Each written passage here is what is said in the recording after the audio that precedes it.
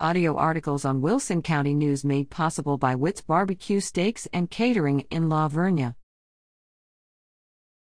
Faith Calderby commits to play volleyball for TLU.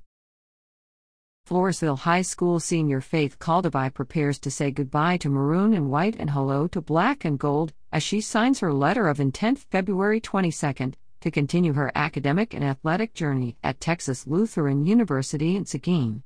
Good luck to Faith in her endeavors as a member of the TLU Bulldog volleyball team.